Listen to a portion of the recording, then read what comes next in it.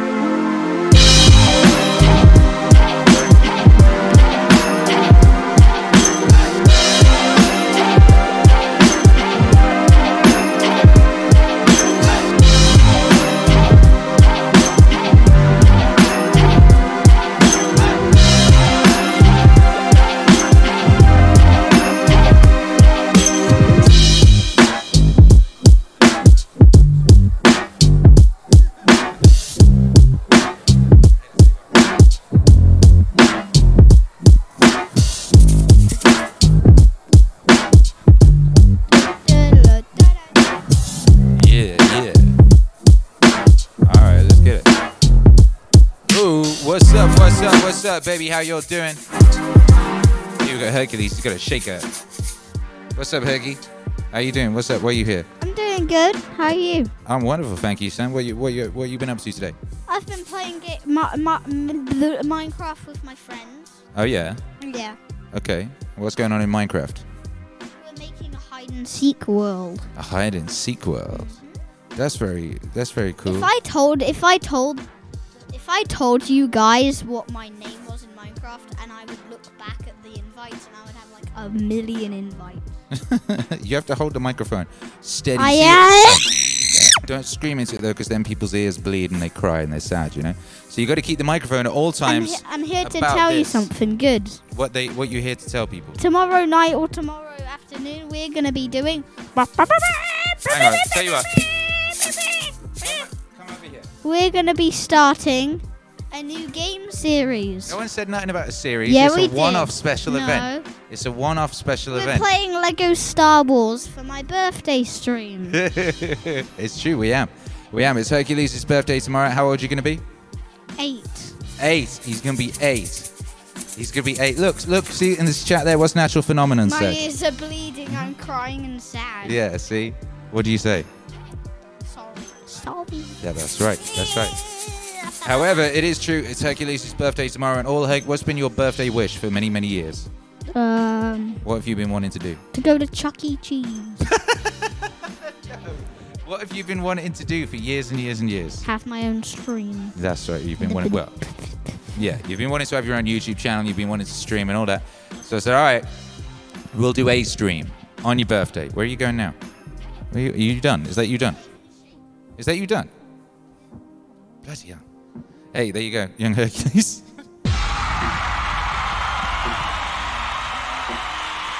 That's right. It's Hercules' birthday tomorrow, so we're gonna do a legendary, epic Gamer Times Big Boy stream. So I guess we'll play some music and we'll play Lego Star Wars, you know, and it'll be pretty epic. I'm pretty excited, you know. We got a couple of microphones, you know, we got a couple of sets of headphones. I was able to hook up the PlayStation to OBS and it actually works, which is pretty exciting. I might just straight mess around and become a epic Gamer Time streamer myself. You know, we'll see. Ekensvilliers, what's cracking, baby, says, I freaking love that kid. Ha ha ha ha ha. Matthew Coate says, when Young Herc is done, he is done. I mean, right? He is done. By the way, check this out. I got a new mic arm. I got a mic arm so me and Hercules could both have a mic thing. And look, I can lean on it. It's pretty chill. Look at this. You see me? I'll be leaning. Ooh, I'll just be straight up leaning on my mic arm. Anyway, I hope a bunch of you are happy about or excited to get to witness Hercules' first ever live stream, That's pretty cool. But I know a bunch of you also at the same time were very excited about the biblical lectures. And I did say they were replacing Dune, didn't I? Well, here's you've got a choice. I'm going to give you a choice right now. I'm going to give you a choice. Normally on Thursday, we do the Super Request show, don't we? But if you like, we could cancel the Super Request show this week and do biblical lecture, Jordan B. Peterson, a live scoring biblical lecture on Thursday instead. Or we could do it next week. It's up to you. I'm going to throw this open to you now. What do you want? Bible lecture this week or wait till next week? Let me know. Let me know, baby, baby. Baby, baby. Oh my goodness, this leaning thing. I don't know. Is it unprofessional? Is it? I don't know if this is going to stay. I don't know. We'll see. We'll see. I don't know if this thing is going to stay. Anyway, shouts out to everybody looked in live. That's what people are saying. Spaghetti says biblical tonight. Not biblical tonight. Tonight it's Meaning Crisis and Chill with Viveki John and Akira the Don. You already know that. Jay Holbrook says lecture this week. D-Lar says biblical, yes. Cindy Bailey says Thursday night biblical wave. Moose says I could get biblical this. All right, I'll get it. They want it. Jay Holbrook says it's stylish. You got swag. What the leaning on the mic stand. Hey, what's up, baby? Patrick Smith said your hand looks huge when it's leaning. Yeah, that's my hand. What are you saying? It's a lovely hand. D-Man says I like those vibes. Super leaning. Everybody wants JBP. Oh no, Cedric says it's JBP on Wednesday next week. One person could do some delayed gratification, but everyone else is saying this week. Everyone else wants it this week, so I guess that's what you get. Patrick Smith said Hercules gaming stream Thursday. That's biblical. It's not his birthday on Thursday, is it?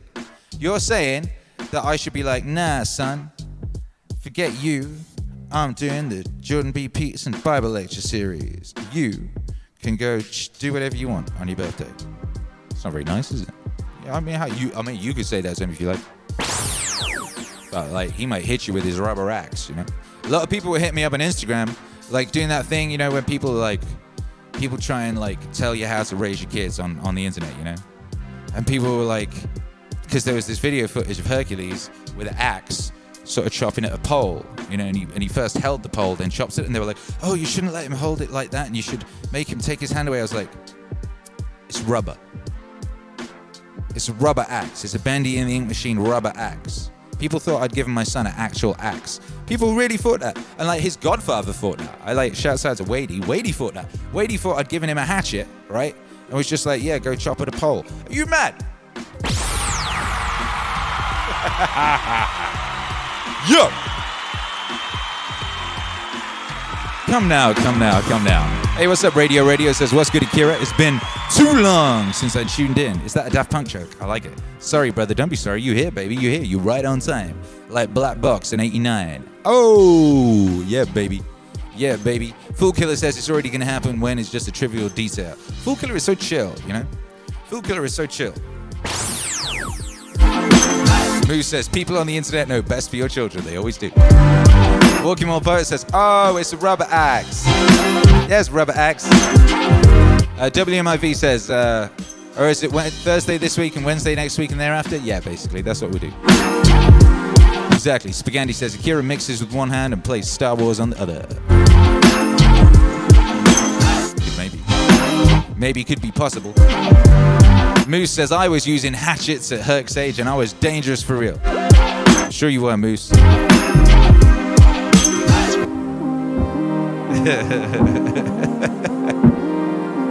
Rubik's Pot ES, let's crack it. Says, woohoo! I just got done listening to 4 hours of stream replays. All caught up, let's get it. Hurrah! Hurrah! Good news. Isn't that wonderful? Let's check in on our campaign before we get into it. We're going to get into it, and in case you didn't know, and I suspect there's some of you that didn't know, we have launched the JBP Wave vinyl campaign. Yes, for years and years, people have been saying, Akira the Don, please get JBP Wave on vinyl. Well, we're doing it, baby. We're doing it. The new album's coming out on the 26th the 26th, right? 26th of this month. The first single came out on Friday. It's called Aim, Live in the Day. The next single comes out this Friday. It's called... What is it? What single? I can't even remember. Anyway, this single's coming out this Friday. I was making a music video for it earlier. My mind has gone blank. I was occupied with Hercules activities. The finite in the infinite, that's it. It's called the finite in the infinite. Ooh. And if we hit 26K tonight, I'll play it. How about that? If we hit 26K tonight, I'll play it. Because I do believe...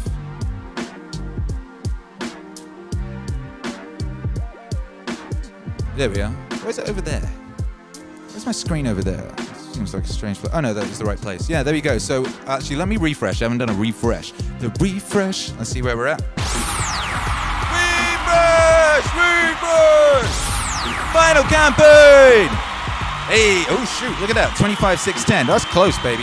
All right, if we hit 26K tonight, I'll play at the end of the lecture. I'll play The Finite in the Infinite, the brand new single that's coming out on Friday with a new music video. Yes, I will. And, because just in case you didn't know, we had all these stretch goals to beautify the vinyl package. We're doing JBP Wave Genesis and JBP Wave Aesthetic, the new album. And we had all these stretch goals, make the vinyl colored, make it double gatefold, add a lyric book. We smashed them all, baby, like almost instantaneously. We've even smashed the add an additional 7-inch to the package goal. We're getting an additional 7-inch. Everyone gets one. Everyone who's backed this project gets an additional 7-inch of Be a Plumber, the very first Meaning Wave single, as a 7-inch. Captain Jack is working on artwork for that right now. And so we'll be showing you that soon. And that's wonderful news because it means we can get straight into what I really was excited to potentially be able to do. And that's turn the JBP Wave mixes into albums. The original JBP Wave mixes, everyone's always like, oh, when are you going to could you get them on Spotify? Get them on Spotify. And we did that last year with What's Wave 2. We turned that into an album, How to Be a Better Person. Everybody loves it. It's amazing. This music right now is from that, you know? So our aim is to get all of the JBP Wave mixes turned into albums this year. Fast track it, employ an army of musicians, get a couple of mixing, mastering engineers working at the same time so we can do multiple ones at once, you know, and get them all done.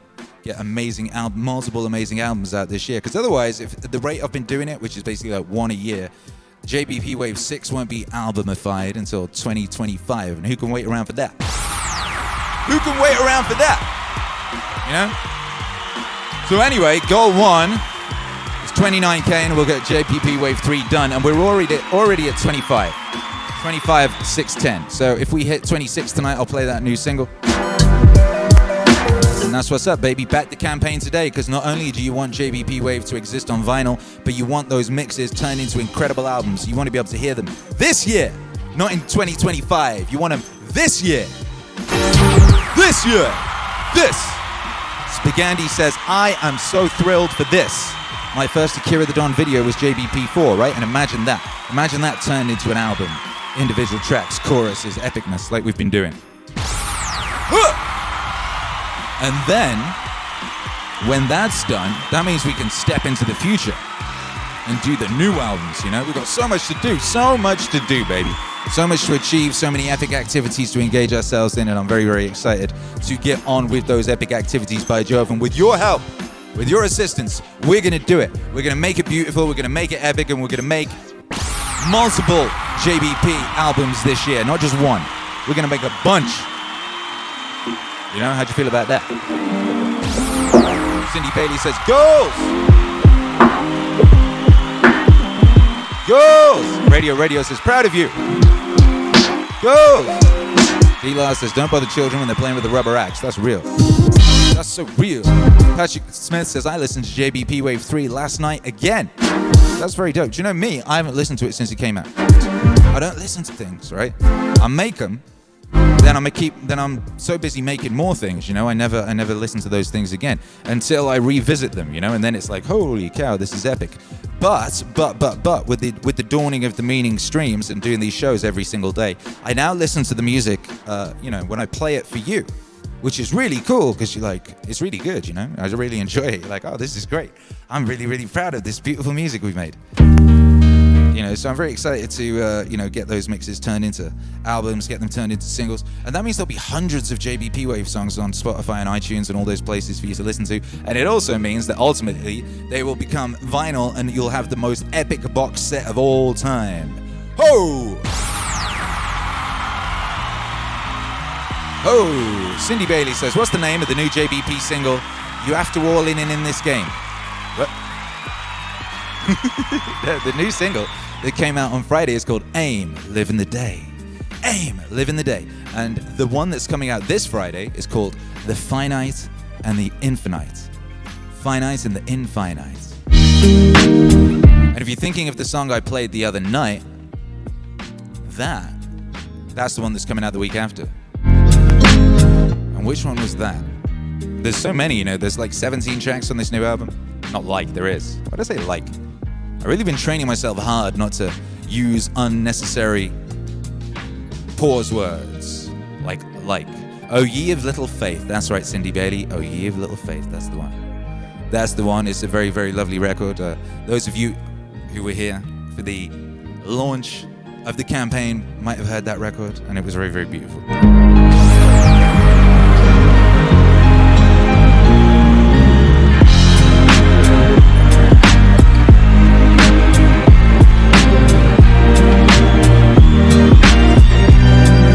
Smash that light!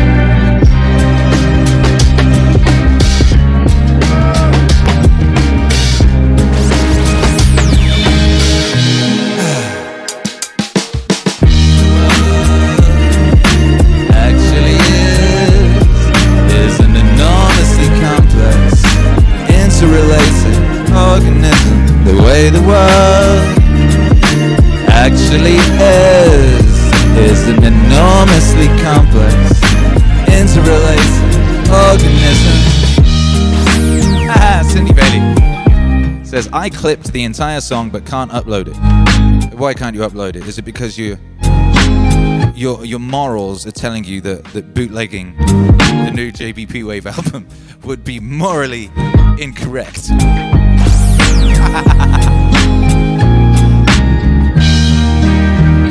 Whoa! Whoa! What's up, Orsivian? Orsivian, the Australian. Ivan. From Australia says, I love being locked in live and catching debuts. Pleasure to hear it the first time with the rest of the MAZ. Innit? I mean, that's an amazing thing. I think Kyla said, and it I nearly dropped a single manly tear, and then I flexed a bit and I was cool, but Kyla said something along the lines of how amazing to hear one of my favorite songs ever for the first time, or something like that. Oh, it was magical. Oh, Cindy Bailey said Instagram hit me with copyright crap. What? Oh, so you tried to bootleg it? Yeah, she tried. Cindy Bailey did her very best to bootleg the new JBP Wave album and was defeated by Instagram copyright. Yeah, the Facebook and Instagram, basically you have a choice. You either say people are allowed to upload videos with our music in the background, but you can't do the thing where you go on Instagram and you pick a record and you add it to your stuff. You know that thing they've got now on your stories and on all that type of thing. So you can do that. You can choose our music and you can add that to your stories and your reels and your fake TikToks and all that type of thing. You can do that. But if you do it with the music in the background and it's longer than a certain amount, then they tell you can't. And you can basically either choose one or the other. You can choose one or the other with Facebook. It's a new thing and there's nothing we can do about it. You can pick one, And I was talking with my distributor about it, and it seems that the best thing is to allow people to pick the music, because then it's better quality. And then you can get things happening like what happened with TikTok, and millions of people can use a bit of a song, To me, it's ridiculous. I don't understand why you can't have both. But that's how it is currently. It may change, but that's what's up. Jay Holbrook says, I used the choose to add music on Facebook stories quite a bit. Nice. Yeah. Jay Holbrook says it's a nice feature once you know about it. Exactly, once you know about it. And it's one of those areas of the internet that's really booming. People really like it, It's kind of like your soundtrack in your own little movie that you're making. And that's the vibes.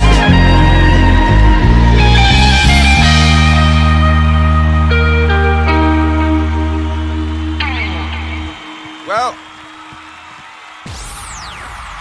for no good reason whatsoever, I've decided I'm going to perform a song, and after that we'll get into it. But I do want to do the international high five. This thing is falling.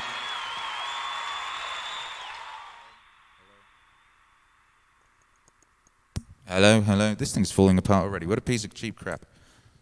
Ugh. Anyway, yeah, I'm gonna do Grateful for the Gods, because I'm feeling grateful to the gods.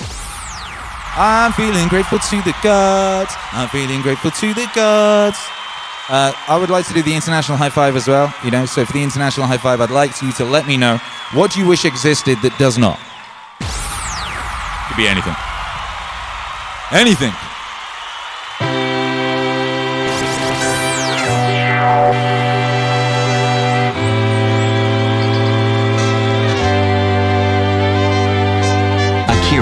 Yo.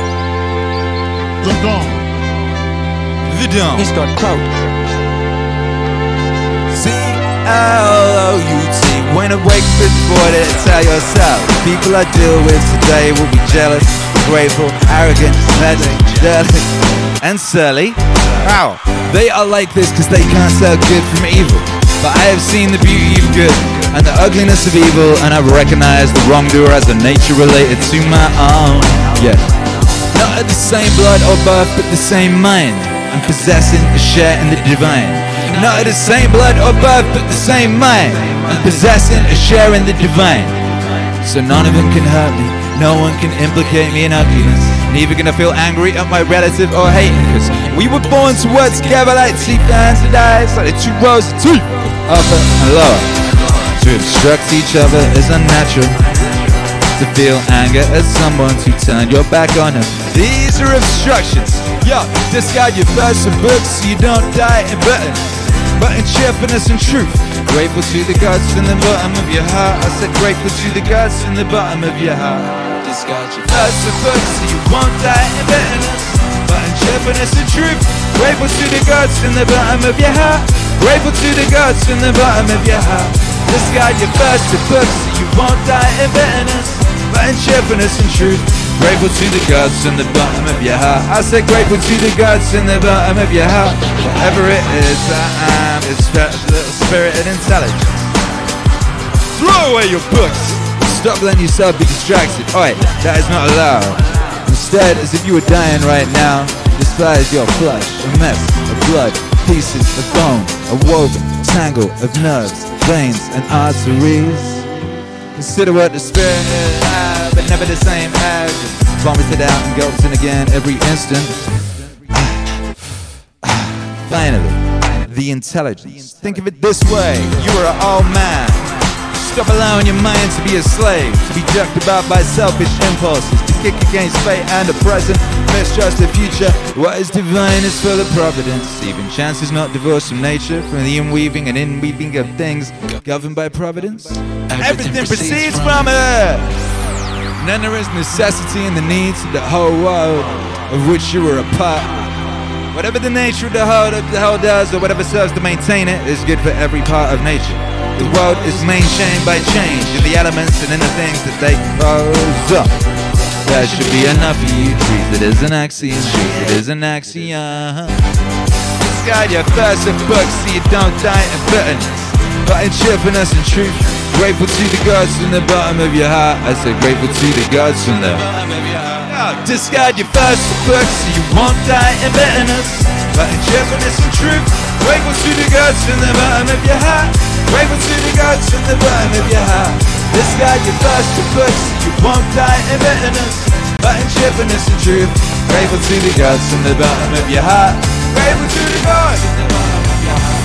I said, oh, waking up in the morning, baby, oh, you get to have the whole day. I said, oh, what a glorious thing. Waking up in the morning, baby, oh, what a glorious thing. You get to have a whole discussion. Cheerfulness and truth. Grateful to the gods from the bottom of your heart. Grateful to the gods from the bottom of your heart. Oi! Button shippiness and truth. Grateful to the gods in the bottom of your heart. I say grateful to the gods in the bottom of your heart. Remember how long you've been putting this off? How many extensions the gods gave you and you didn't use them? At some point you have to recognize whose world it is that you belong to. What power rules it and from what source you sprang. That there's a limit to the time assigned to you. If you don't use it to free yourself, it will be gone and it will never return.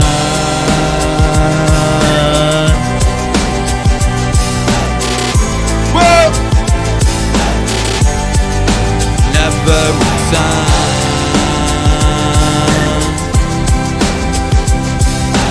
Oh!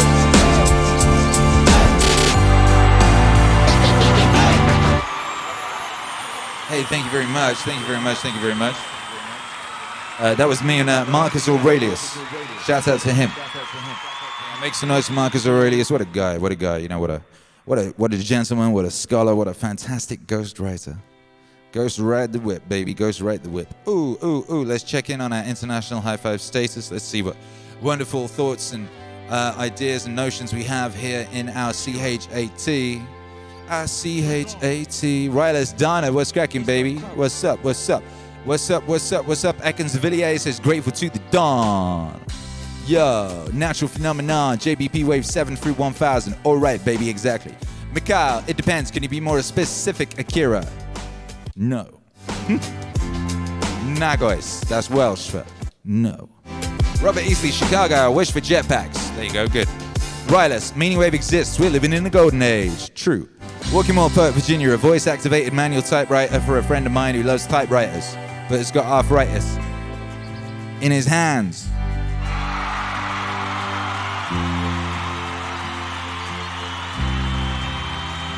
Maybe it could be possible, you know? Maybe it could be possible. Okay, Chris Champagne. I love being able to catch live twice a day. I'm Chichample 13 in the AM. Whoa! I didn't even know that. I get confused with the double names, you know? I do. It's difficult to know. And it seems like people are completely different at different times of day as well. So they have a different name and they kind of write differently and stuff. It's very strange. Very strange. Keith Crafting says for the sheep to wake up and realize they're being herded to market. And then where would the mutton come from and all that? No one eats mutton anymore, do they? Yeah. Rise like lions from your slumber, an unvanquishable number. Shake to earth your chains like dew, wishing sleep had fallen on you. You are many, they are few. Yeah, that's real. Hey, Orsivian. Hey, what's up, you cutie? Says, I wish for... Wait for it. Marcus Vinyl!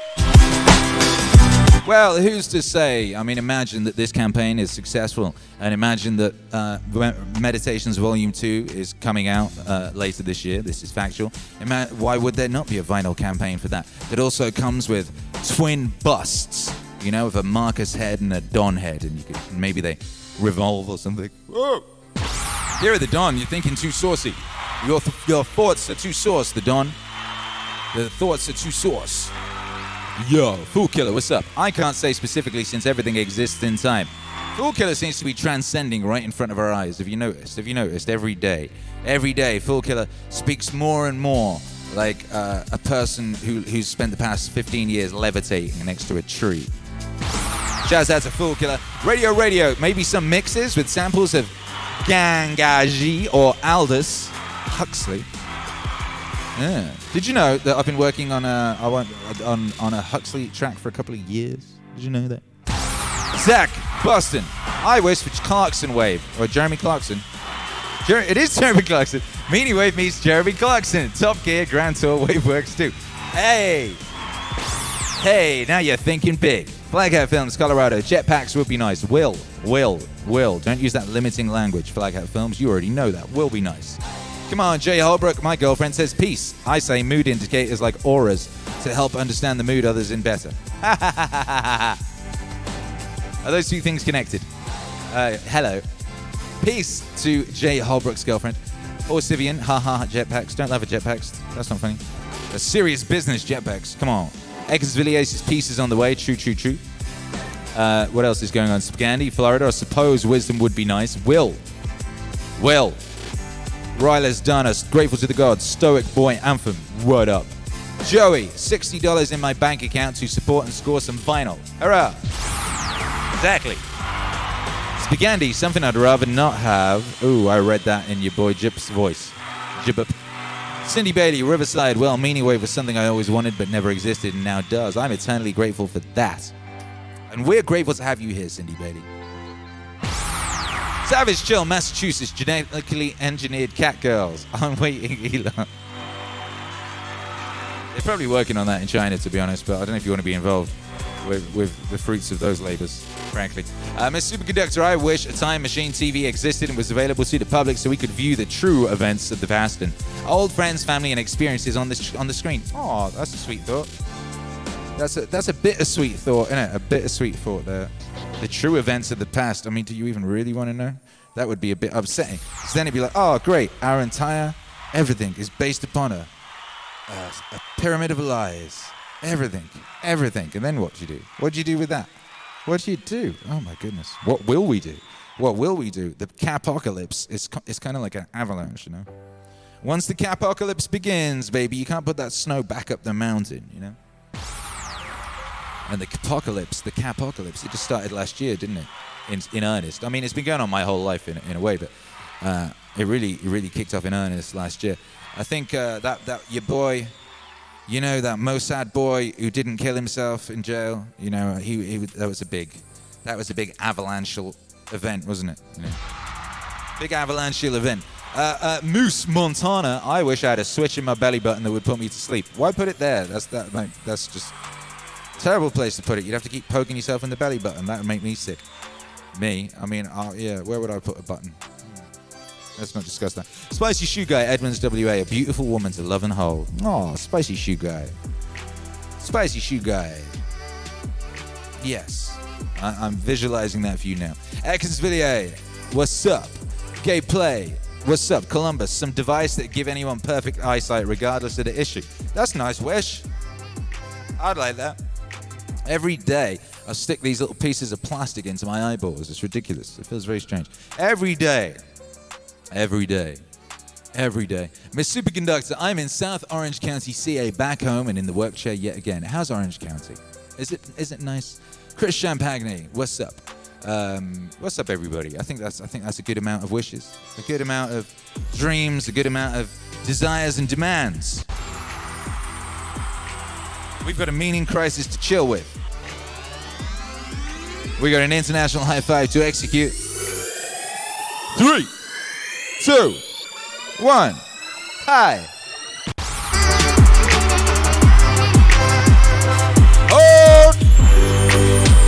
Hold the line. Hold the line one more time. One more time. One more time. Hold the line. One more time. One more time. Hold the line. And let it go.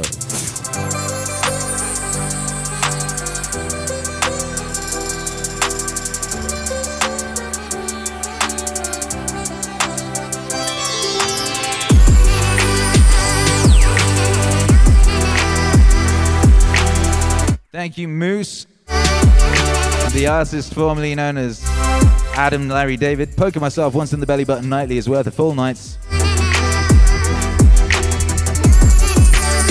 rest.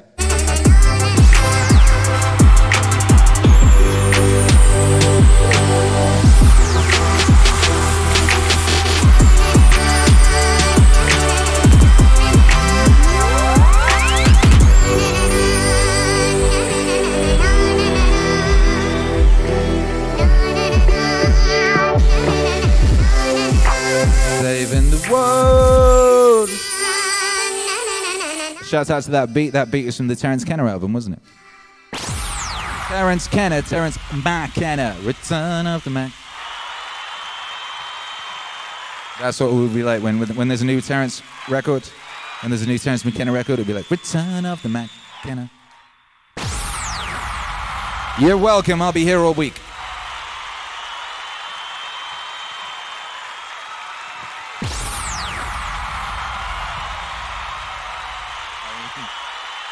I mean, I will.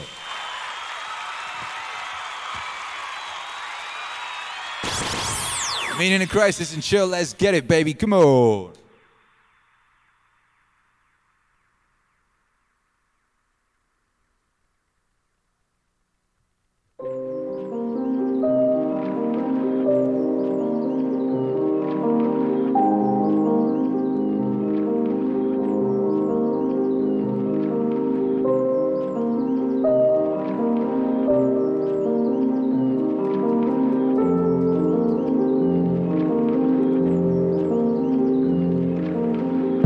Welcome back to Awakening from the Meaning Crisis. So last time we began our discussion of Aristotle and how he has contributed significantly to our understanding of meaning and wisdom. And we talked about how Aristotle was centrally concerned with something that he thought Plato didn't give an adequate enough account of, change.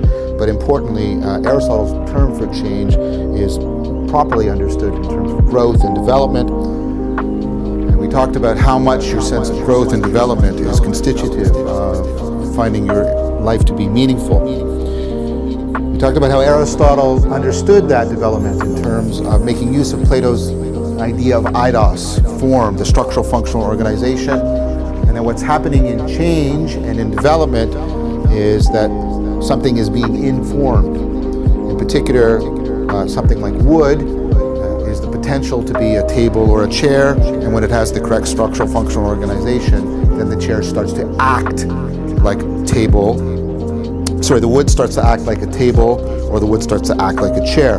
And that is the idea that when you inform some potential, it gets actualized into a particular thing, and so change is the actualizing of potential via information. And then in order to understand that better, we leapt ahead to look at a current account of growth and development that was directly inspired by Aristotle. We looked at Alicia Uraro's work, and we went through the discussion of what a dynamical system is and how we can use it to understand growth and development in terms of the idea of a virtual engine. We then returned and used that language to better understand Aristotle's idea about wisdom as the cultivation of character, where wisdom is to create a virtual engine, and there's a deep connection between being a virtual engine and the cultivation of virtues. Right?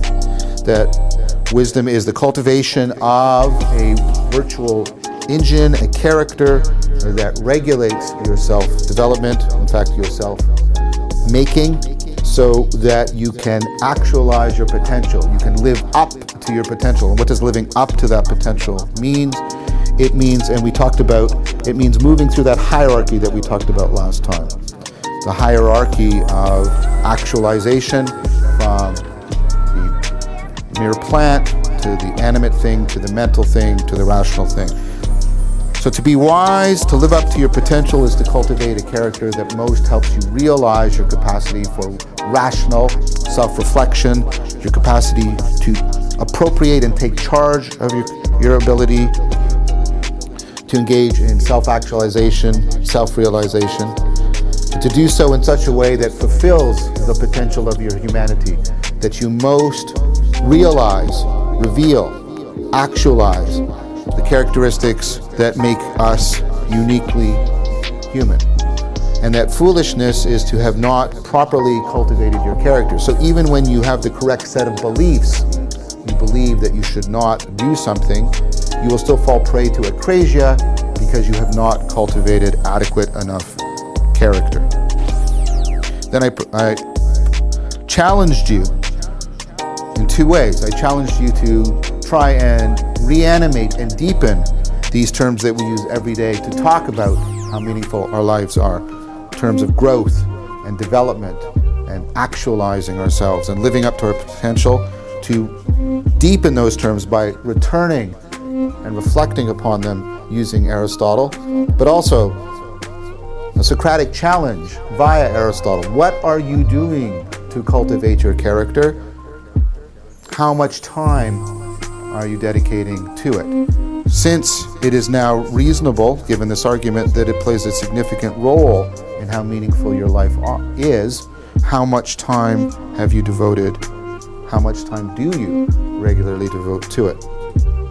Now, as promised last time, I want to turn to the other side of Aristotle's work and show in a further sense how he contributed to the axial development of these ideas of meaning, wisdom, self-transcendence.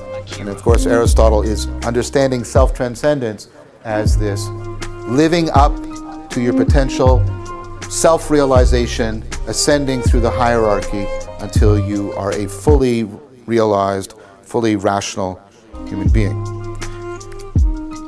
Now, Aristotle was interested in rationality for exactly this reason. He thought it was the way of defining human beings. Now, his understanding is axial. Rationality is what we've been talking about since the beginning of this series, right? The axial revolution idea of second-order thinking. You can step back and reflect on the ways in which you're self-deceptive and you have a capacity for self-correction and self-transcendence. That's the hallmark of rationality. Please remember that, right? Because we have tended, and we'll see much later why, we've tended to reduce rationality to the idea of being logical. But that's not the idea of rationality. The core idea of rationality is your capacity for reflectively realizing, your capacities for self-deception and illusion, and for self-correction. And for Aristotle, that self-correction is a process of also realizing your potential through the cultivation of character. But what is at the heart of rationality? Because if we go back to the Platonic model, Aristotle has told us a bit about one side, right? Character. Remember Plato talks about how you are aligning the psyche, but Plato also talked about, right, being in contact with reality. How did Aristotle develop this side of the Platonic equation? This is his way of trying to give a deeper analysis of structuring the psyche to reduce self-deception. What did he do to try and develop Plato's idea of being in contact with reality? Because if you remember, we also have this meta drive. We need to be in contact with reality. I put it to you that is in fact the core feature, or at least the core motivation of rationality. The core motivation of rationality is the desire to come into as deep a contact with reality as possible by those means that are as reliable as possible. So for Aristotle, this brought him into a discussion about what it is to truly know something. And again, he's going to be deeply influenced by Plato, while of course making his own unique changes and challenges to Plato. So we have got a view in which we think, we largely conceive of knowing as being able to give a very accurate description of something. I know what a chair is if I can really describe it very well to you. Now, there's a challenge to that if I were to ask you the following. Who knows better what a chair is? Somebody who could describe a chair very well to you, or somebody who could actually make a chair? And many people would say, well, the person who can describe it doesn't really understand, and they'll probably struggle for words here, and they'll use words taken from Aristotle without realizing they don't get the essence of a chair, right? Because if you can make a chair, then you grasp something more. And this is again related to this notion. If you can cause a chair to be, then you deeply understand what a chair is. So Aristotle then asks, well, what is it that the chair maker has that the accurate descriptor does not have? And again, it goes back to what we saw before. When I gave you my description of the bird, it has wings and beaks and all this stuff, and I was lacking the eidos. I was lacking the form, the structural functional organization. So Aristotle says what the chairmaker has that the good describer doesn't have is the chairmaker actually has in their mind the eidos. Think of it like an architect. So much larger than that? Right? That has a blueprint.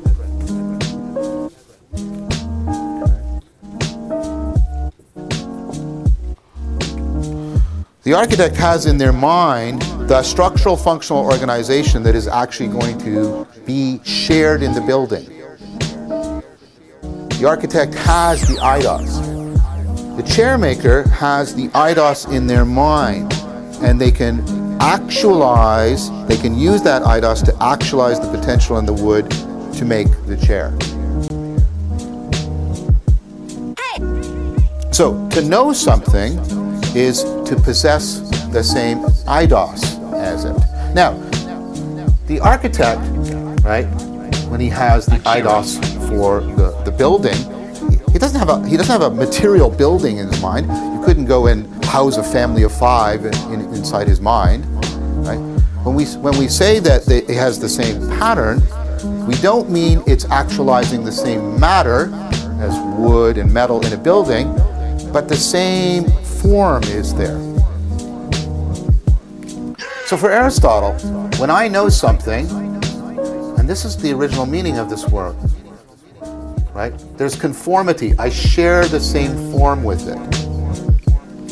So when I know some object or know something, my mind takes on the same structural functional organization as the thing, such that if I could take that eidos from my mind and actualize it in some potential, I could make an instance of the thing. I could cause it to be. So, if you'll remember, shape is not the same thing as form, but we can use shape, as Aristotle does, as an analogy for form. So when I know the cup, I could know it by standing away from it and describing it, right? Trying to describe its shape, and I'm using shape as an analogy for form, or I can actually conform to the cup. I'm actually taking the same shape. And notice how this enables me to causally interact with the cup in a much more intimate and complex and sophisticated fashion. So when you know something for Aristotle, your mind is in conformity with it. Now, that's really important because that means when Aristotle's theory of knowing, there's no distinction as we typically have between knowing and being. What do I mean by that? Again, using the analogy. Here's the modern view. I'm over here describing it. It's over there, independent. I'm over here describing it. Here's Aristotle's view. I'm actually changing my structure. This isn't just, I'm not just knowing and having beliefs. I'm being changed. This is a change in my being, not just a change in my knowing. The conformity theory doesn't just change your beliefs, it changes the very structure and functioning of your being. So the conformity theory is a very different way of thinking about how we know things. So Charles Taylor, who I've mentioned before, Herbert Dreyfus and others, they talk about the conformity theory as a contact epistemology. So to know something is to be in contact with it. Is to actually participate in the same form as the thing. We're going to come back to this sense of participatory knowing. Participatory knowing is when I shape myself in order to know the thing, and I know it by conforming to it. This is different from descriptive knowing, where I stand apart and I generate propositions about the thing. So the conformity theory has this very powerful idea of an intimate connection between the mind and reality. And it's based on a very powerful idea. And, as I've mentioned, Aristotle is going through a significant revival in our understanding of living things, our understanding of mental things. We are increasingly coming to see that this kind of contact knowing, this participatory knowing, is much more central to how cognition works than we previously thought. We're going to come back to that a lot in this series. I just want you to take note of it now. Notice how what we need to notice right now is how this theory of knowing, which is also a theory of being, satisfies that desire of being in contact with reality as opposed to being like separate from it and merely pointing at it with my words or my proposition. All right, so if I'm in conformity with the world, that tells you something very interesting. The structural functional organization, my patterns of intelligibility, remember for Plato, intelligibility, and Aristotle completely inherits this. Like I say, again, read Erich Pearl's book on this. Right? How I make sense of things. The pattern of intelligibility is the same pattern by which the thing is organized. So, when I'm making sense of things, there's a structural functional organization in my mind that is shared with the structural functional organization of what I'm making sense of things. But does that mean that, everything I think is just true? No, Aristotle is like a genius, right? He's probably, a clear instance of what's been called a universal genius. We shouldn't dismiss what Aristotle says so easily. I mean, Aristotle literally writes the book on everything. You come, say you're at a party with Aristotle, and you say, "Oh, well, I'm interested in physics," and then he'll here, I wrote the book on this. This is called Physics. This is the book that started physics. Oh, well, I'm also interested in philosophy. I'm interested in metaphysics. Here's the book I wrote on metaphysics. Well, I'm interested in how animals move. Here's my book I wrote on how animals move. I'm interested in psychology. Here's my book. Dreams. Here's my book. How to write books. Here's my book. Aristotle is, just an astonishing intellect. So, what does he mean then? Well, what he means is, that after we've done all that axial age, second order thinking, after we've done all this Socratic and Platonic argument and discussion, all we've done this rational reflection, once we then get to that eidos, that structural functional organization, we can be confident that what structural functional organization we're finding and how we make sense of things is the same. Or to put it in a slogan, when we've made sense of things, the pattern in our mind is the same as the pattern in the world. So, what are those processes? Aristotle, like everything he does, he tries to explicate a little bit more. So, think about this. Think about how you try and determine if something was real, if it really is the case. So let's say you're interested in Susan, and you're talking to your friend Tom. And Tom and Susan and yourself, you were at a party the previous night. And Tom tells you, I think Susan really likes me. Now, this is important to you because you really like Susan.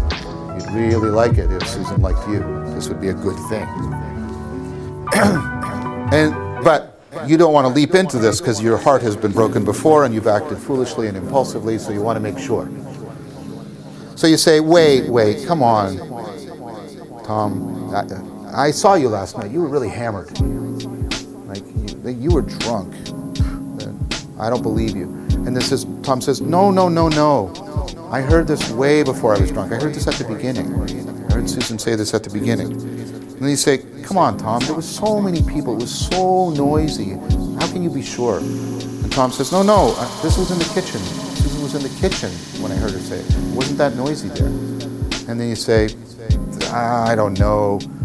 And then Tom says, yeah, but Andrew and, Jane also heard Susan say that. And you go, oh, wow, I think Susan likes me. So you do these 3 tests. You make sure that the relevant organ of cognition, right, your attention, right, your memory, your brain, was functioning normally. Yes, it is. It's functioning normally. Okay, so I was sober. You make sure that the environment isn't creating distorting conditions. Too much noise, right? No, it's an optimal environment. So let's do this. Organ operating optimally, environment optimal or really good, and then I look for, did other people experience it? Intersubjective agreement. So this is what you do, right? You very carefully try to get your mind into an optimal state.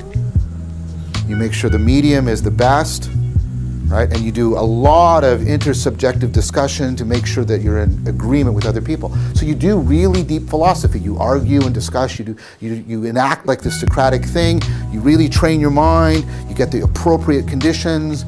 You do all this. You come to some agreement, and then once you get there, you can have significant confidence that you're in conformity with reality, that the pattern that's in your mind is the pattern that's in the world. Now, I point this out to you, not because I want to say that Aristotle's ultimately right, because we're going to see how that way of doing things was challenged, but I want to point out to you how you still do it now. There's something deeply plausible and practical in what Aristotle's saying. This is how you, on a day-to-day basis, try to make sure that you're in touch with things. So how are things? What is the structural functional pattern of the world when I'm making sense of things? So Aristotle is also, as I said, considered, a foundational figure in science. In fact, for literally millennia, he is basically identical to science. Knowing Aristotle is to know science. So he's building upon all the pre-Socratic philosophers before him. But basically, what he says is, okay, how is the world organized? What is the structure of reality? Well, how does it look to us? What can we all agree on? Okay, so we're all stone cold sober. Clear day. We can all talk. We can agree. And this is when, try to get back to Aristotle's time. This is how things seem to all of us. We're at the center. Yeah, and this is something we're going to come back to, because that's how your perceptual cognitive system seems to operate. You're at the center. Things are moving around us. So he has a geocentric worldview. The Earth is at the center. Well, why do things move? Like, why are things moving? So he has the idea, again, that things move for the same reason you do. Remember Thales talked about that? The magnet is moving, you're moving. Look, when I lift on this and it's pushing against me, that feels no different to me than when a person is pushing on me. It feels like the table is moving itself against me. Again, don't concentrate on whether or not this is true. Concentrate on how much sense it makes. When I move the pen away from the Earth, it looks like it moves itself to get back there, which looks exactly like I want to be over there, and I move myself there because I'm separated from where I want to be. So Aristotle's idea is that everything, right, is made up of elements, basic elements like earth, water, air, and fire. Things that have a lot of earth in them, like this marker, want to be where earth naturally is. Earth is at the center. So as you move things away from the earth, things fall back towards it. Water is going to be on the surface, fire moves up, and air is above. So notice when I burn some wood, how much sense this makes of it. Because when I burn the wood, the fire comes up, the water that's evaporated spreads out as condensation, right? And then the ash, the earthen part, falls down. So for Aristotle, the earth is at the center, and this is the thing. Everything is moving by a process of natural motion. Everything has an internal drive, just like you. Everything is trying to get where it belongs. Everything has a natural place. So, and this is very important, everything is moving on purpose. Everything is trying to get where it belongs. So notice how meaningful this view of things is. Everything is moving, just like you. You're doing things to get where you belong, and when you are where you belong, then that's right, the fulfillment of your goals. That's what makes your life meaningful. So all of these things, everything in this cosmos, remember we talked about that when we talked about Pythagoras, a beautiful order. Everything in this cosmos is moving purposefully, meaningfully. Now it's important that you resist the temptation here to be smug and say, wow, what a silly idea. I mean, thinking the Earth's at the center. Isn't he a Luddite, right? No, because the idea that the Earth is not at the center, that the idea that the Earth is rotating was known in the ancient world. It's known by Aristarchus, for example. The problem with this view is that there were great counter-arguments about it. Look, if the Earth is rotating, right, and you think the Earth is rotating, that means if I'm on the Earth and it's rotating and I drop an object, right, as the object is dropping, I'm moving forward with the rotation. I end up here, and the object drop should then end up behind me, because as I let go of it, I'm moving on the Earth that's rotating, and it should fall behind me. So let's do it. Let's run the experiment. Oh, it doesn't fall behind me. See, what you need to realize is that until you also have an idea of something like universal gravitation and other ideas like inertial motion, the idea that the Earth is rotating actually doesn't make good sense of the phenomena. If it's rotating, why am I not feeling a breeze on my face constantly when I face one way rather than the other? So there was all kinds of arguments. So Aristotle has a sense that we can still appreciate. He has a sense of, well, this is how we get in contact with reality, and this is the pattern that is making sense to me. And what I mean by that is, even though you and I are post-Descartes, post-Newton, right, and we know, and we're post, right, Copernicus, we still move around the Earth as if it's at the center, and that, right, the Earth isn't moving, and that objects fall directly down, etc., etc. So given the tremendous plausibility of Aristotle's proposal, we can now put these two sides together. You've got the geocentric, right, world, and by world I don't just mean the Earth, I mean the cosmos, right, with the Earth at the center and everything moved by natural motion. And then what we have over here is we have the conformity theory of knowing, and I'm going to hyphenate these words because these are not separate for this theory the way they are for us. Knowing, being. It's a way of being and a way of knowing. And what I want you to see is how much they mutually support each other. This is very plausible. That's why I told you that whole story about the person who knows how to make the chair. And once you admit that this is plausible and you use Aristotle's test, it supports this view of things. Because if the conformity theory is right, and I do all of this rational reflection, this is the intelligible pattern that I see. Now I can look at this and say, this is the intelligible pattern, and it's plausible. It makes sense of so many things. And that view of the world then lends evidence that I am in fact in conformity with reality. It provides evidence for the conformity theory. And notice these two things are now mutually supporting each other. That's how you get a world view, right?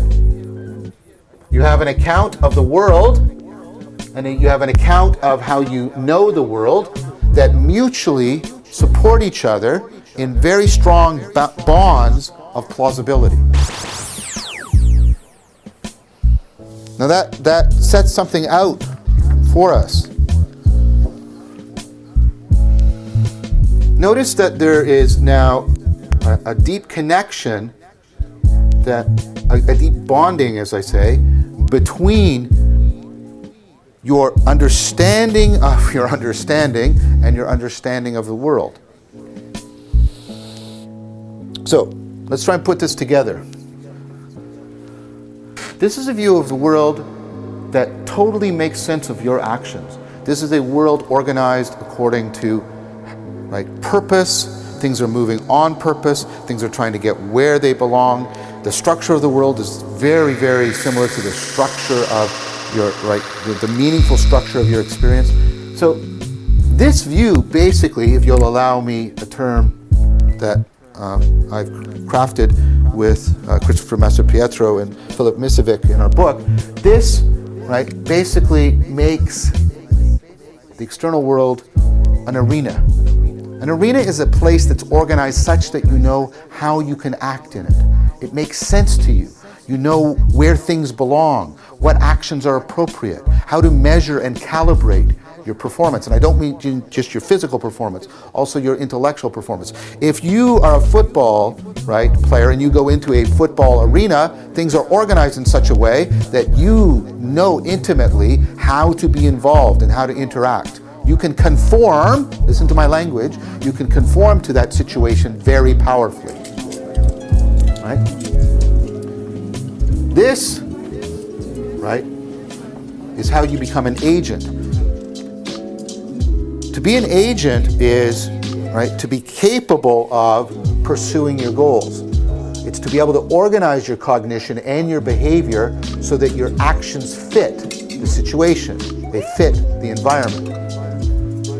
So what you have when you have a worldview is you've got this agent and arena coupling.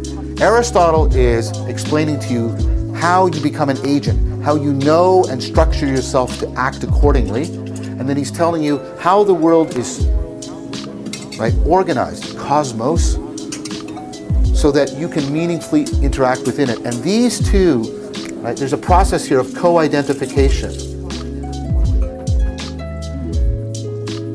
The identity of this is determined by and determines the identity of this. And the identity of this is determined by and determines this.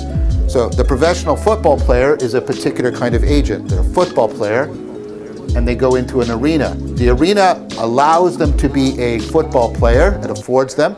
Then being a football player makes sense of why this part of the world is structured the way it is. They co-identify. The identity as an arena and the identity as the agent co-identify. Now, this is important. We need to stop here and be a little bit more, take a little bit more care. Because I want to introduce an idea to you, this co-identification, because this is something you're doing all the time, You're always assuming an identity. I'm doing it now. I'm assuming the identity of someone giving a talk, and I'm assigning an identity to everything around me. Everything is, has the meaning of how it's facilitating and affording my talk, and even you as the audience have been assigned a particular identity. I'm always assigning an arena and assuming agency, and they are co-defining together. That is an existential mode, to use a term. This process by which you are co-identifying agency and arena so that they fit together and make sense of each other, and you get a coherent and functioning worldview. That's your existential mode. And of course, it matters really greatly to you. We're going to come back to this later. This is an idea from Clifford Geertz. It was an idea that he used to talk about religion in general, and we'll see about that later.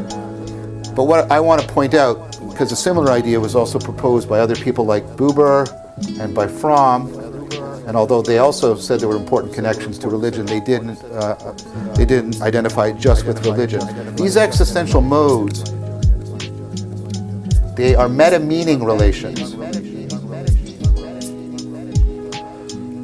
What does that mean? If you do not have the agent-arena relationship, then none of your particular actions have meaning.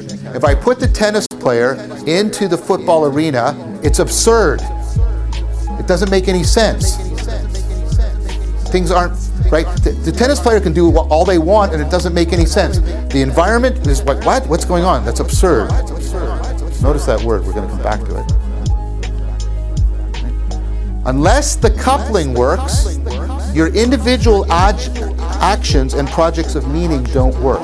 It's a meta-meaning system because this mode makes possible an entire system of meanings. It means, right, that the throwing the ball has a meaning for the football player, right? The catching the ball, the running here, all of these different things take on their meaning because an agent-arena relationship has been set up.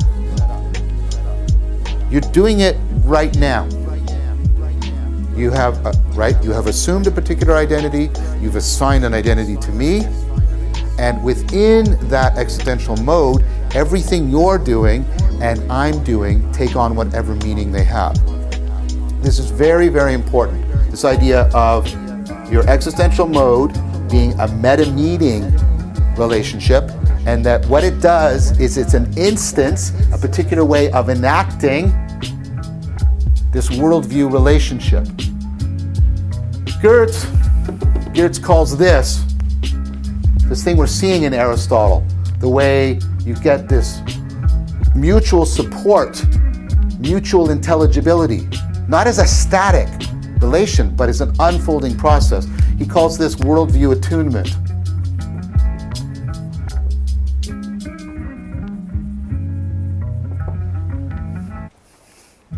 So one of the things that's really important to you, right, is that your existential mode, the way in which you are creating co-identifications of agent and arena, actually fit into a process of worldview attunement.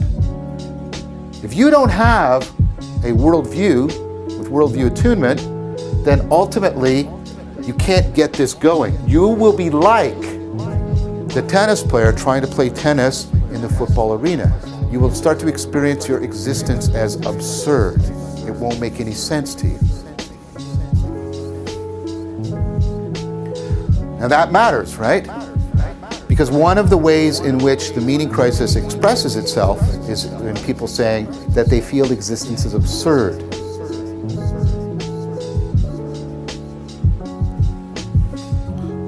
People often express the opposite of absurdity when they articulate that they have a meta-meaning, existential mode that affords a functioning worldview attunement, which gives them ways in which they are co-creating with the world the agent-arena relationship. So notice what this has done, what Aristotle's done here. It's so powerful.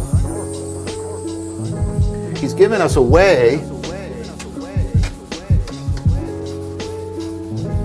a language of articulating a connection between what we often don't see, a deep connection between our projects of trying to intellectually understand the world and our existential projects of trying to feel like we fit in and belong in a meaningful fashion. That's what's so beautiful about Aristotle. He's given an integrated account of both of these. And for many of us today, we don't find that clear, consonant connection. We have a scientific worldview, a view of how things are, how we understand things given our science. But one of the most common complaints of that worldview is it gives us no existential guidance. It doesn't tell us how to make our lives meaningful.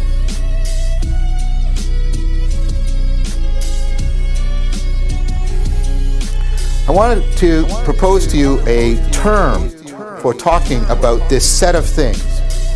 where you have a worldview that is demonstrating on an ongoing, reliable fashion worldview attunement, and so that it is constantly affording existential modes in which agent-arena relationships are unfolding and blossoming naturally, so that the person is not experiencing absurdity, and so the person is constantly experiencing a deep connectedness between their intellectual projects of making sense of the world and their existential projects of finding meaning and belonging and fittedness within it. I'm going to call that a nomological order.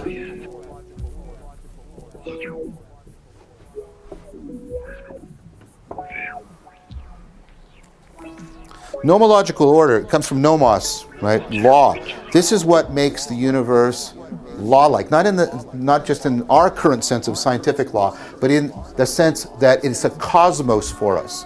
It's a cosmos in which there's deep convergence and consonance between our best attempts to scientifically explain the world and our deepest endeavors to existentially dwell within it. When we have that, when we have those two together, we have a nomological order. As the nomological order breaks down, of course, then we start to confront absurdity, and we start to lose a sense of how we fit in and how we belong. So, part of what we can take from, part of how we can understand the axial age heritage, part of the way we can understand what it's telling us about meaning, is this idea of a nomological order. To have a meaningful life is to have a life that is situated within a nomological order, and attuned worldview that is reliably generating existential modes that are consonant with our best scientific understanding. So I want to pause now in the discussion of the axial age in Greece and in ancient Israel. We will return to ancient Israel after we complete our survey of the axial age. But I'd now like to move to another place that is an important locus of the axial revolution that is having a significant impact on us today. This is something that I mentioned earlier on in this series. We're in the midst of what's been called the mindfulness revolution. One of the ways in which people are responding to the meaning crisis is by an intense interest, both existentially and personally, and scientifically, in the phenomena of mindfulness. That somehow mindfulness and the cultivation of mindfulness is a way of retrieving the project of cultivating wisdom and self-transcendence, and somehow deepening the meaning that we are finding in our lives. And of course, when I talk about mindfulness and mention things like meditation and contemplation, our thoughts should turn, of course, to India and the axial revolution that was taking there. And the particular form that revolution took that is impacting the West in the meaning crisis, as I mentioned at the beginning of this series, was in the generation of Buddhism and the set of practices around it. Now, this is a very complex topic. We're not going to do it all at once right now, or it's going to unfold as we move through the series. But I want to talk about the axial revolution in India. I want to talk about mindfulness, and I want to talk about what it is as a psychotechnology, how it's associated with wisdom and self-transcendence, and I want to begin the discussion of the nature of enlightenment and why enlightenment is largely a project of trying to deal with threats of meaning in one's life. So, just the way, it's only analogous in this way, so don't draw too much, but in the way Socrates was the embodiment of the axial revolution in ancient Greece, I think you can see Siddhartha Gautama as the embodiment of the axial revolution in India. As I mentioned, of course, the axial revolution is being driven there by similar kinds of processes. There's coinage, and there's alphabetic literacy, and other things like this developing. But there's specific psychotechnologies that seem to have come to the fore, and the reasons for that are very complex. I would recommend taking a look at Karen Armstrong's book, The Great Transformation, because she tries to tease out why did psychotechnologies of mindfulness become so prominent in ancient India. And I'm not going to go into that history, but she gives a fairly coherent explanation about sort of historical, cultural factors that generated it. What I want to instead is start talking about Siddhartha as a way of, again, giving us a doorway into the axial revolution in India. So Siddhartha, right, it's all of these figures, right? Socrates and Siddhartha, and later when we talk about Jesus, I mean, trying to talk about, well, what's the historical, this is a quixotic endeavor, trying to somehow peel away and separate them from their legacy is largely a project that you can only pursue to a certain degree. So I cannot, and I don't think anybody can say with certainty, this is what the historical Siddhartha was doing. And I'm not going to endeavor to try and separate the myth, and I told you how I use the word myth, from the history. I'm going to let them still remain seamlessly together, because that's precisely how they are making an impact on the West. So the story goes like this. Siddhartha, when Siddhartha was born, his father had all of the sages and wise men come to his birth, and it was prophesied, foretold in sort of an oracle fashion, that the boy had one of two possible futures. One is he would be a great king, or the other was he would enter religious life and be a really important religious figure.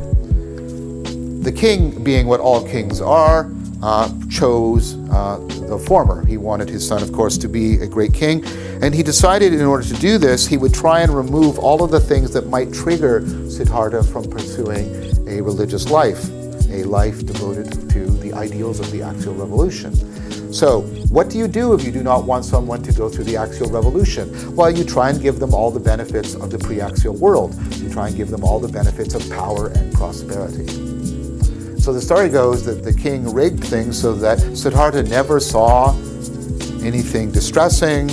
He was always surrounded by beautiful women, correct amount of food, everything that he wanted. And we can sort of just take that as it is, or we can step back and do something that you should always do with things that have a mythological component. Remember, myths are not irrelevant stories about the past. They're attempts to get you to engage right now with perennial ongoing patterns. So I want to talk about what the palace represents. A good way of getting at this, right, is Marcus Aurelius' famous quote that, and this is how it goes, "It is possible to be happy even in a palace." That tells you how much the axial revolution, right, is, right, antithetical to palace life.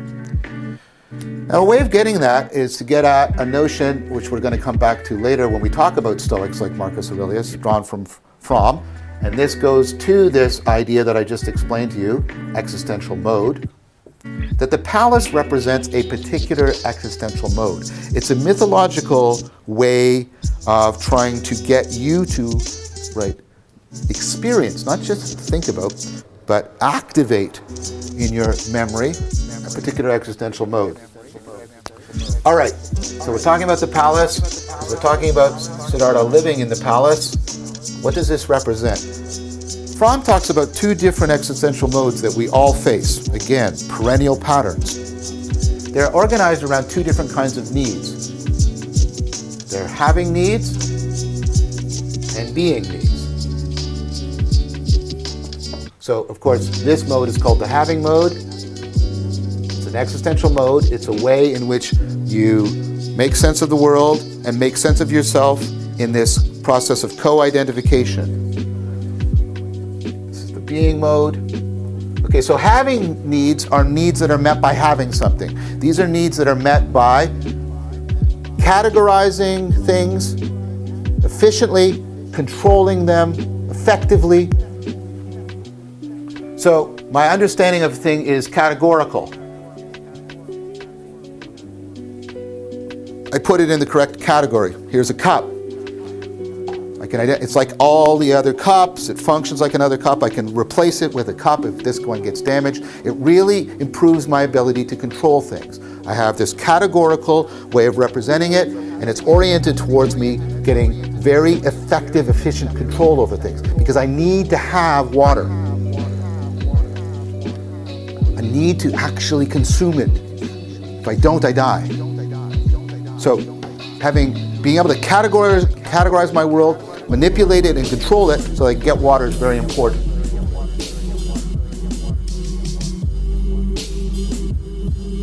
That means I relate to things in what Buber, who I also mentioned, called an I-it fashion. An it is an identity something has when it belongs to a category. And so what I'm mostly relying on here is my intelligence, which is my ability to control and manipulate things, right, to achieve solving my problems.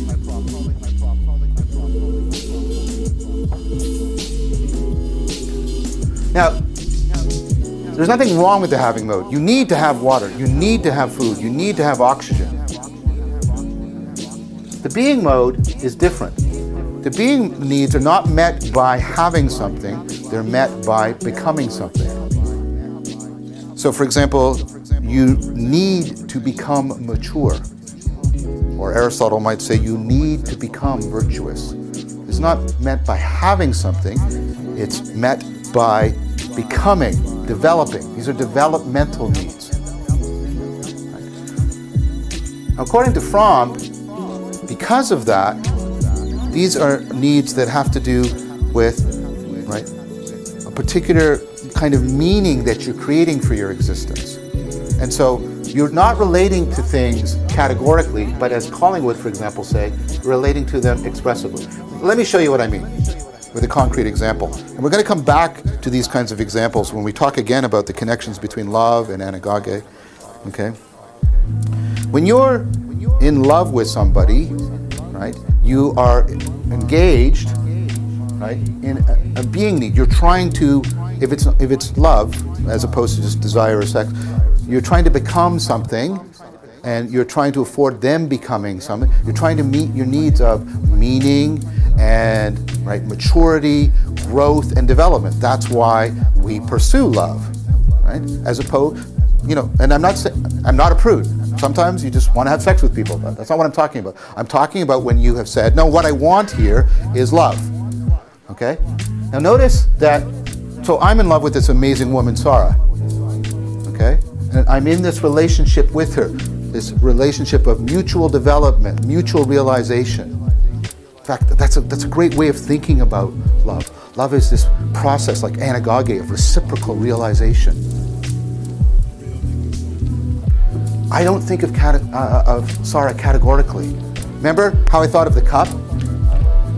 This is a good cup because it reminds me of all the other cups that I've ever seen. And I know how to replace this if this one's damaged, and I can control and manipulate it. If I was to say to Sarah, you know why I'm with you? Because you remind me of every other woman I've been with, and I could easily replace you if I lose you, and I know how to control and manipulate you, I have not made this relationship better. I've pretty much just destroyed it. Okay? Because I don't interact with Sarah from the having mode. I don't understand her expressively. I'm not trying to control and manipulate. I'm trying to engage in a process of reciprocal realization. We're going to talk a lot about this when we talk about gnosis. So my relationship, I don't assume, right, controller, manipulator of an it thing. I have an I-thou relationship with Sarah. Right? And here, I'm not trying to solve problems. I'm using my reason because I'm not about trying to get rid of my problems. I'm trying to make meaning.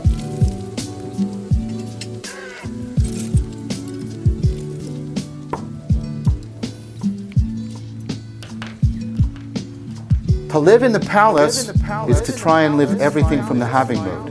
See, Fromm's, it's not that this is good and this is bad. Fromm's point is we get mixed up. We try to satisfy our being needs within the having mode. We suffer from modal confusion. Think about how much our culture is organized around this, because it serves a lot of market interests if I can confuse you. if I can get you to try and pursue your being needs within the having mode, you need to be mature. Here's a car you can have. You need to be in love. Here's lots of sex you can have. Notice how we talk about making love, but having sex. Modal confusion. Deep existential confusion. And what happens when you're modally confused, right, is, but your need for maturity isn't being met by having the car. Your need for love is not being met by having sex. So you pursue it more. Buy more cars. Purchase more sex. The more, right, the more the corporate world, the market world can get you to try to pursue your being needs from the having mode, the more they can induce modal confusion in you, the more they can sell to you. Being in the palace is a myth in the sense that I'm trying to teach you for modal confusion. It's a myth of trying to lead your entire life within the having mode. But here's the thing, because the story continues. Siddhartha leaves the palace. And he leaves the palace in a way that teaches us something about overcoming modal confusion. And in our next time together, we're going to look at how Siddhartha left the palace. And we're going to look at what does mindfulness have to do with that? What does all of this have to do with wisdom and enlightenment? Thank you very much for your time.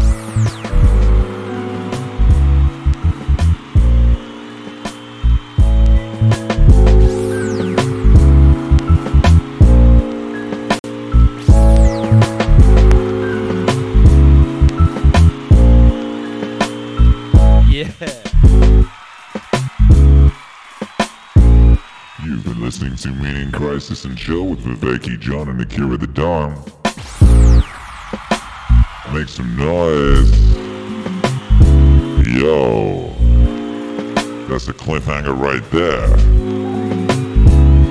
Yo, what's gonna happen when that young boy leave that palace, though? What's he gonna find? Yo! Make some noise, baby. How you feeling out there? How you enjoy that? Ooh. Ekins Villiers says, John make goop brain go brr. That's what's up. Yeah! Oh, baby, what a time to be alive. Viveki, John, and Akira the Dawn keep coming on like the shaman in 91. Woo!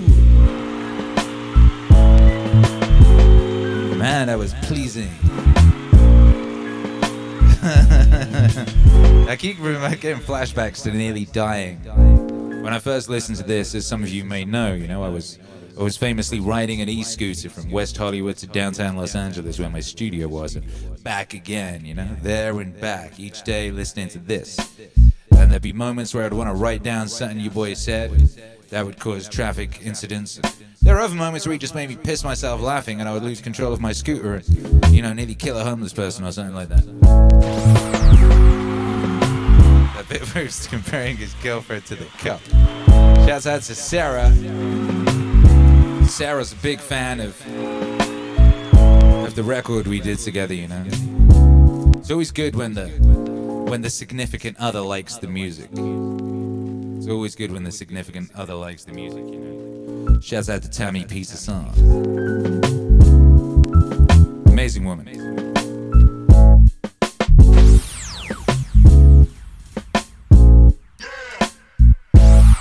What's cracking, gang? How y'all doing? I'm gonna throw the chat up on the screen. You can make some noise with your hieroglyphs. How about that? Make some noise with your hieroglyphs. Let me get the chat up on screen and we'll make that happen, get that cracking. From the back section. Restore the chat to its rightful place. Its rightful place in the mode of being. So what are our takeaways from that? What did we learn? What are our takeaways? What are our favorite things? From that there. Excursion. Excursion, baby. Excursion to the palaces of meaning, the halls of meaning. Hey. Word XP says shouts out to the Marcus Aurelius cameo in today's lecture. Yeah, right, and you know that's coming up, baby, coming up on Meaning Crisis and Chill, the Stoics. Word XP, making love versus having sex. Having versus making. Yeah. Tape Damage says, I love scooters. I've got two of them, a Yamaha Vino and a Honda Helix. Ooh, which is the best? Shouts out to the scooter emojis. Sagittarius, he is weaving a tapestry from meaning wave threads. Matthew Coe, good night, MAZ. I have some serious thinking to do. Thank you all for your existence. Hey, God bless you, baby. God bless you. Pew, pew, pew. Trees come out of the air. Sagittarius, red dress and a red sports car with some cocaine. Exactly. Beautiful woman. Matthew Coe says, wow, really realizing where I am modally confused. Lol. I know, right? That's a lot of the problems a lot of people have in this world, you know? And a lot of that seems to be like deliberately engineered right now. We're in a state of great modal confusion all over the place. You know, people are mad confused, you know? Particularly all these people on their Zoom calls. You know, like, you know, that dreadful cat lady, poor creature. You know, she on the stool and like this bit of her here is proper and the rest of us are a fucking mess. So much modal confusion. Word XP says Johnny V is Morpheus. Yo.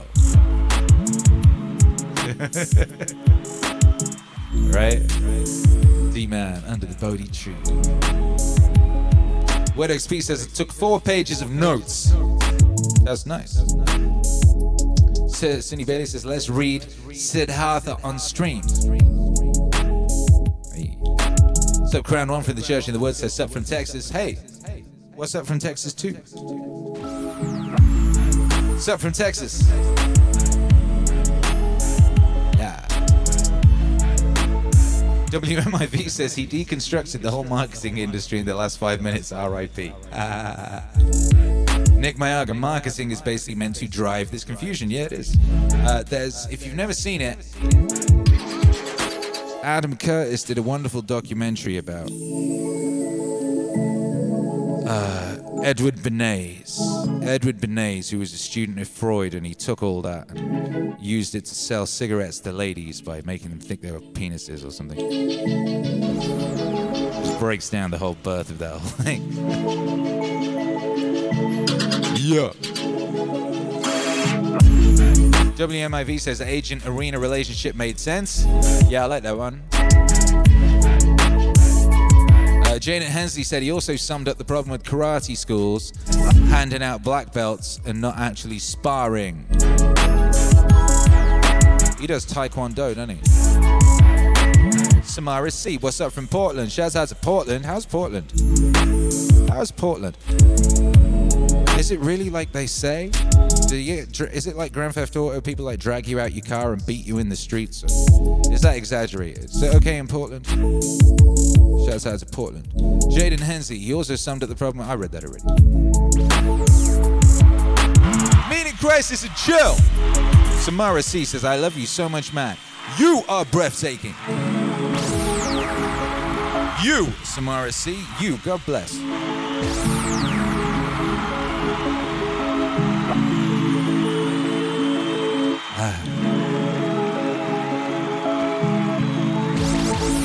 Meaning Crisis and Chill with Akira the Don and Viveki John. We here every Tuesday doing this.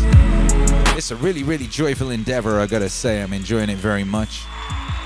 Looking forward to going deep on the Stoics. You know, that's a great section. Looking forward to going in on Jesus, you know.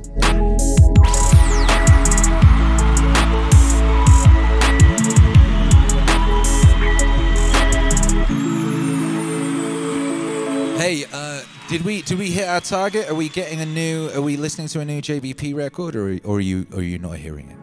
Shall we see?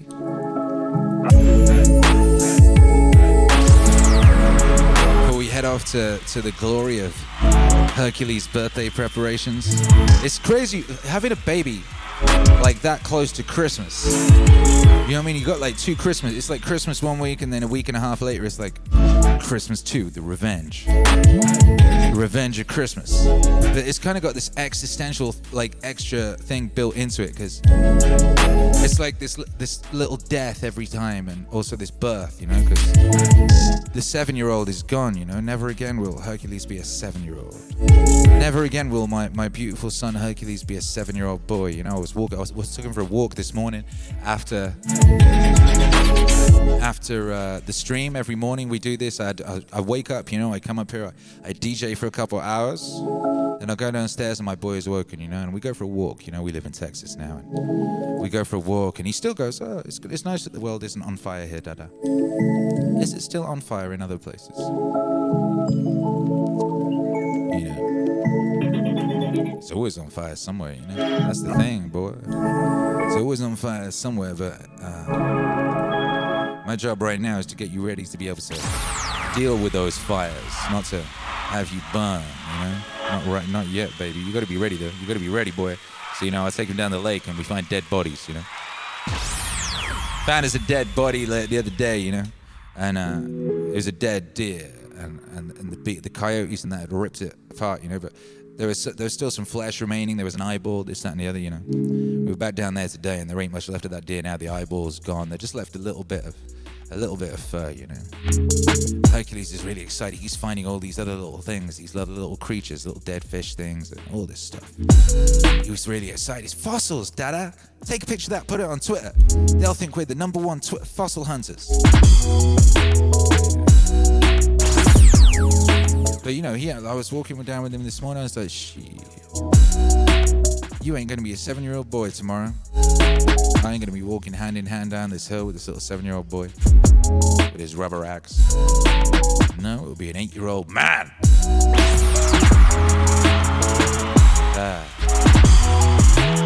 So you know, it's this bittersweet thing. It's beautiful, you know. It's beautiful,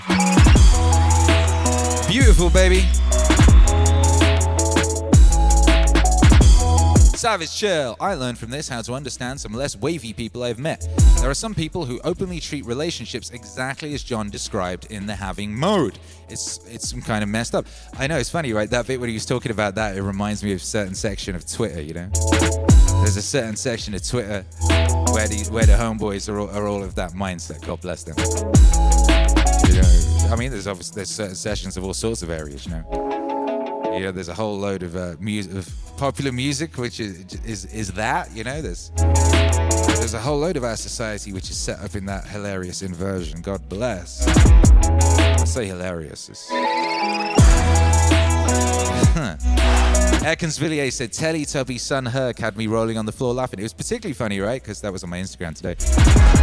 You know, I was videoing Herc doing stuff, and I was like, Hercules, video me throwing this big stick, and right, I found a big tree trunk, you know, and I was picking up this mighty oak and casting it into the lake, you know. And Hercules said, I didn't video, Dada. I didn't video you, Dada. I did this. He'd found the Teletubby app. He found the Teletubby filter.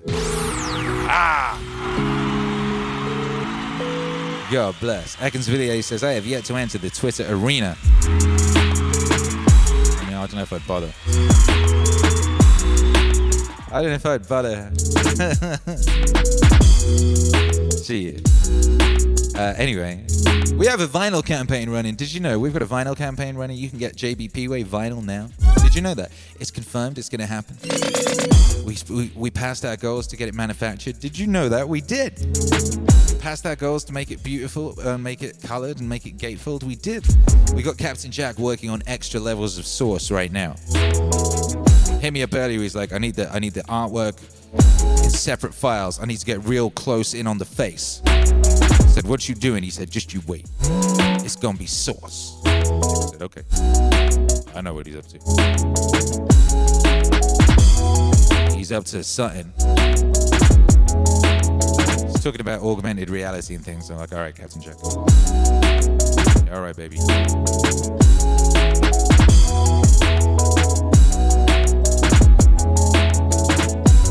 I know everything. Didn't you see this? My my job is to outwork the chart. Oh, Goggins. All right, let's check out this campaign. Let's see where we at with the campaign. Our current aim on the campaign is to get to 29, at which point we'll make a whole album. We'll make a whole JBP Wave album. Everyone will get that music, baby. It'll be your gift to the world. Did you know at 30K, by the way, YouTube Hero Alex is doing a face reveal? Did you know that? Did you know that? What a time to be alive, you know? What an absolute time to be alive. What an absolute unit. Twitch Hero Alex, YouTube Hero Alex, Discord Hero Alex. All these heroic Alexes, you know.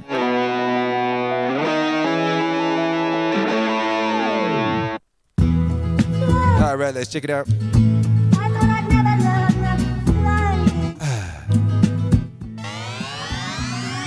The refresh!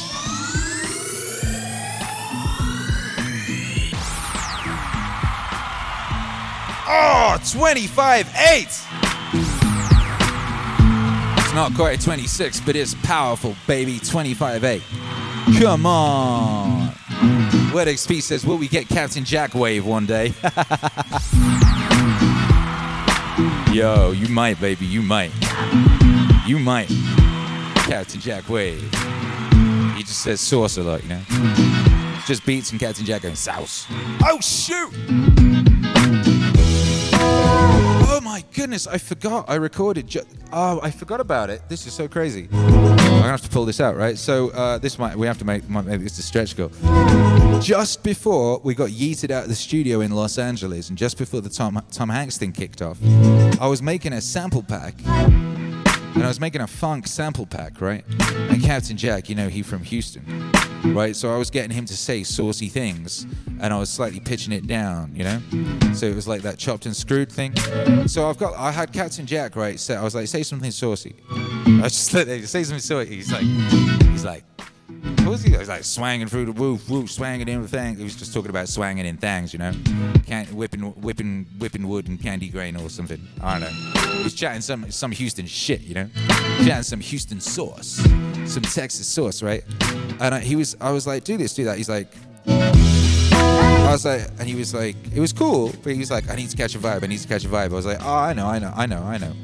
Right, and OG Louis the 18th or 5th or whatever it is, he's like a famous LA weed guy, you know. He'd come by my building and he'd give me a box of these like pre-rolls that he makes with the glass filter tips, you know, the special glass filter tips. You know, so I cracked one of them out, you know. Me and Captain Jack shared one of those, you know. And then I put Captain Jack in the booth, you know. You remember I used to have the Golden Gator booth. It was a golden vocal booth and had Gator all over it, you know. The Golden Gator booth. And I put Captain Jack in there and put a beat on. He's like, just put it on. He's like, just put it on a loop. It's going to be sauce. And I put it on. And he just went into a zone. And he was in there for like 2 hours. Remember I was talking about in the early days of rap, the rappers, like all those rap records are like 20 minutes long. Because the rappers just didn't know how to stop rapping. You know, they just kept going. I'm a rappity-rippity-dum-ba-doobity-boo. And I'm a drop my toast on the floor, it's cool. Hey, you know. It's like that with Captain Jack. He was just in there, sousing it down on the ground. So I got like 2-3 hours of Captain Jack just freestyling in the Gold Gator booth off of that OG Louis. You know, because I was going to make it into a sample pack. And then Tom Hanks came along and just messed up my shit to the point that I completely forgot about that one project. So I did everything else, but somehow, oh man, so that's sick. So I got to dig that out, baby. I got that Captain Jack freestyle, that 2.5 hour Captain Jack OG Louis freestyle.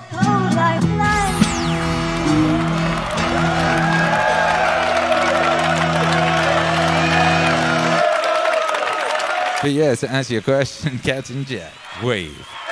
Hey, baby, who knows what glory God's going to bring us, you know? It's an exciting time to be alive. Anything could happen. Anything, baby. Woo!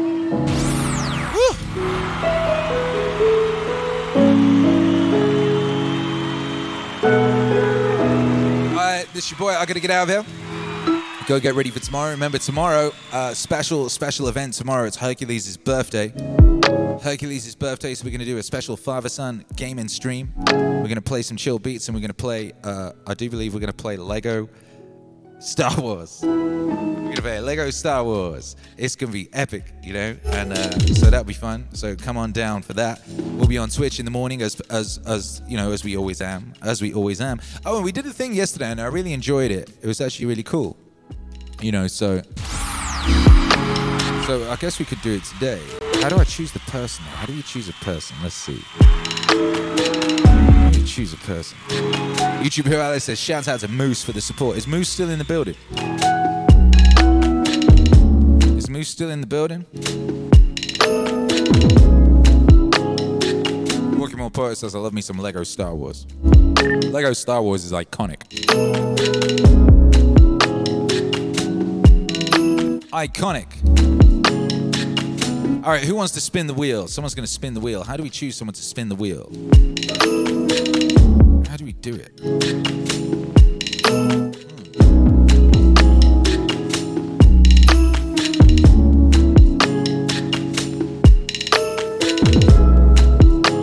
Savage Chill says, all hail the mighty spinner. May his rotations deliver us to glory.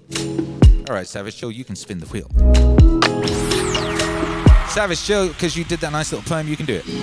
What up, Radio says, we love you, Akira. Akira loves you, Radio. We love you, Radio. Yeah, we do. Savage Chill's about to spin the wheel. Come on, baby, come on.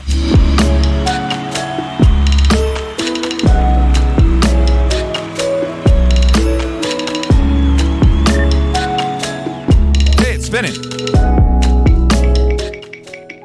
There it is.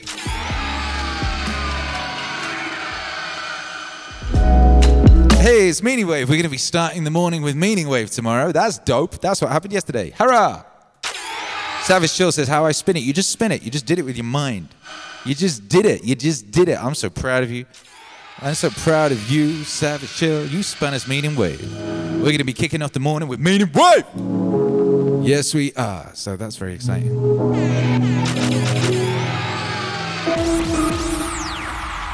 And with that being said, thank you all for being here. Phil Killis is Meaning Wave 2 days in a row. It must be Meaning Wave. Dun, dun, nothing more, nothing less. Meaning Wave is the best. 3, 2, 1, bye.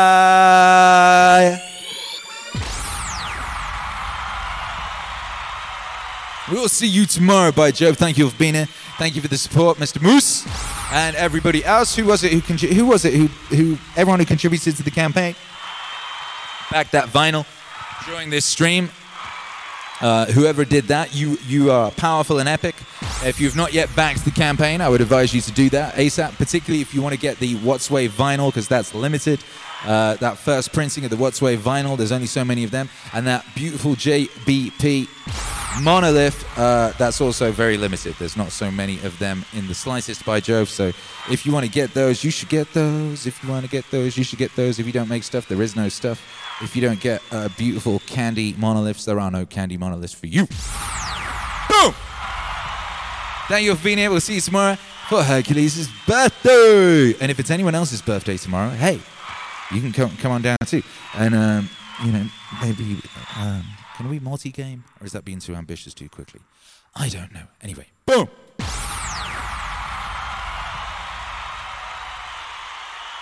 Au revoir, you beautiful, beautiful people.